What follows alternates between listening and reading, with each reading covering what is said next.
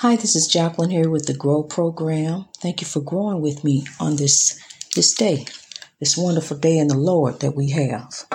I was looking on Twitter and kind of got sad because I ran across the video of the Baton Rouge, Louisiana Police Department choking out a 13-year-old on the ground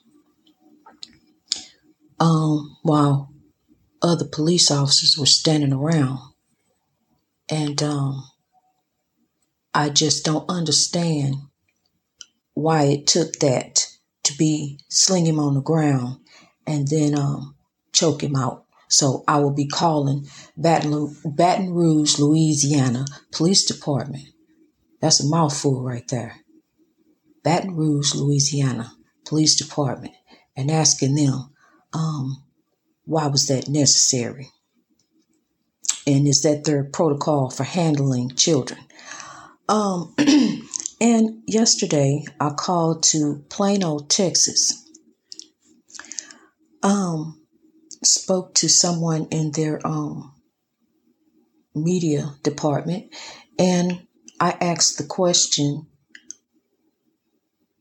where was the young man supposed to walk who got arrested for walking down the street on his way home? He was arrested because he wasn't using the sidewalk. The video I saw, well, the still pictures I saw, because there was no video, I saw still pictures. There was snow everywhere. And but what I do know is that in the road, as cars are going by, they kind of mush the snow on down, and help it to melt. So it would seem logical, if it's ice everywhere, to kind of walk in the road, because the sidewalk is not really going to be traveled. It's going to be slicker. So that's common sense. But when I talked to the police officer, he said that it didn't make a difference where he walked. He should have walked. He was a pedestrian in the road. That's a misdemeanor.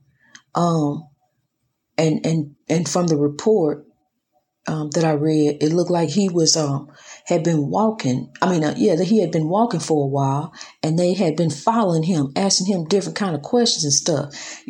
Just like that live PD, incident where the man walking down the road, and she asked him, why are you walking down the road? Know what you was doing is profiling. That's what she was doing, and actually got caught doing it. And this situation here, he had committed no crime. He walking down the road. He ain't bothering nobody. So you investigating something, and automatically you just go to him, just because you see him walking down the road. Usually when somebody do something, they rob somebody, they don't take off walking. They run. They go run and hide somewhere. So, you see a man walking down the road, an African man, automatically he's suspicious. We fit the description. We got some work to do in this country. We got some work to do in this country. But it's going to get better. It's going to get better. We have a problem with mass incarceration. Also, we have some work to do. But, we have a president now who's willing to listen. We have a vice president who's understanding. So,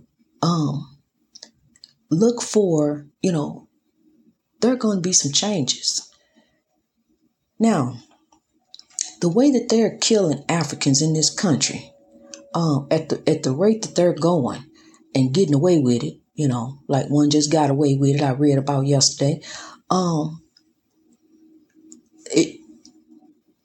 The way that they're making the dent in the population really is through mass incarceration. That's it. They're making a dent with mass incarceration. That's why I'm trying to get a hold of these kids. These rappers, they need to change these lyrics and these songs. They need to do something different. They gonna have to stop beefing with one another. Cause see, they helping with the problem. They contributing to what's already going on. The reduction in the African population. Cause see, I'm gonna tell you something. See, they did something with our ancestors. They did something that they didn't know they was doing. They created a whole lot of Africans because they made them slaves have them babies. Made them keep on having babies. Cause see, that's money. Every slave baby, that's money. Whatever they was doing with them. Some of them was feeding them to crocodiles. Using them as crocodile baits. But they was making those babies, honey. That's why, look at your great grandma and grandma, who had 12, 15 kids. But look at the other race, the Caucasian baby. They wasn't having them like that. They was having 2, 3, whatever, and that was it. And even now, they don't have that many.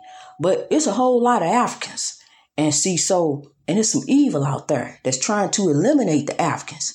And the evil is going through the Africans. It ain't just in other races. It's going through the Africans, honey. So, we got to stop this, black on black crime. We got to stop oppressing one another. We got to stop oppressing ourselves. We got to quit taking these drugs. They in the laboratory right now thinking of some stuff to do. What can we give them now? You better stop taking this stuff. It's going to make you lose your mind. They'll give you something that will completely make you lose your mind. And the guy that talk about slipping her a Molly, see, that's foolishness. That's rape. That's you basically just wrote out a rape confession. What you getting ready to do?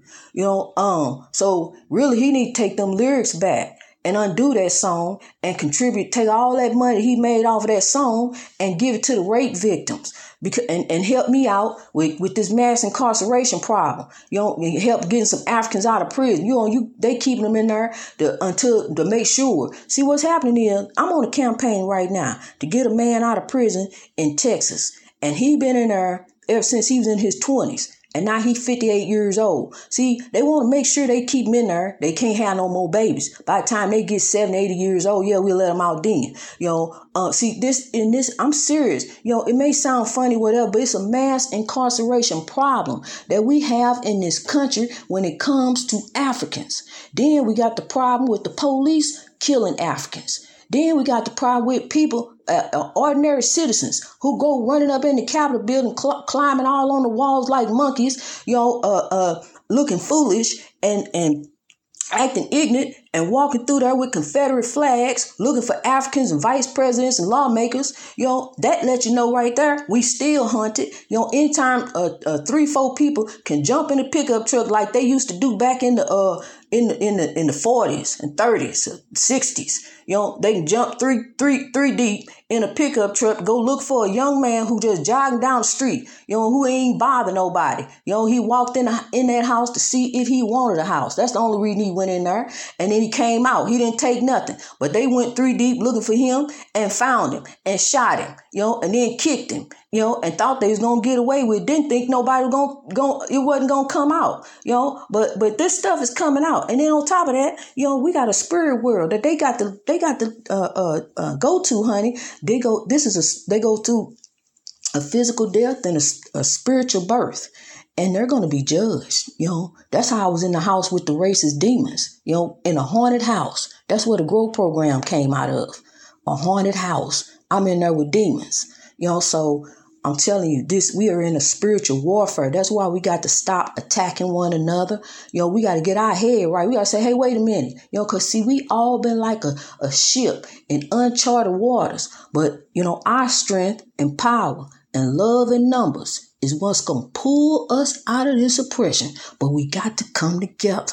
We got to come together just like the snow that falls and make something beautiful. We got to rise, people. We got to come up. You got to get your people, tell them to come up, get that talented and lost, and start talking to them and telling them, hey, look, we got to do something better. We got to do something different. We can't keep taking this foolishness they sending out here in these streets. You got a CIA, a Central Intelligence Agency, but drugs steady pouring into the community. Okay, something's wrong. Something ain't adding up. It ain't adding up to me at all. But what do add up is the GROW program and how I'm going to help my people, and lift them up out this oppression. No matter where you at, no matter what country you in, we going to do better because we got problems all over the world. And, everywhere. We got problems all over the world with Africans and oppression, because we coming out of slavery. We coming out of a time that was, it's a trauma is what it is. Oppression is trauma. And every single African in this country, no matter status or wealth, is under oppression. But we gonna rise. We gonna rise and spread love. Because love drives out hate. That's the message of Dr. King. Love drives out hate. It's a spiritual warfare that we're in. It's not us versus them. Africans have touched too many lives. But what we got to do is try to overcome this evil. Like in this police department, root out the Klan because they still in there. They deep rooted down in there. That's the beginning of the police department. With the Klan, they always pull with the Klan. Every single one of them. But they coming out, slowly, but it's taking time. We got to root them out. We got to go in there and forget that. Can't wait till they grow out. You got to dig them out. We got to go start digging them out. And I'm finna start down there in Baton Rouge today, and I already started in Texas. So we got a campaign going, people. Greatness reached over oppression through wisdom. Let's rise.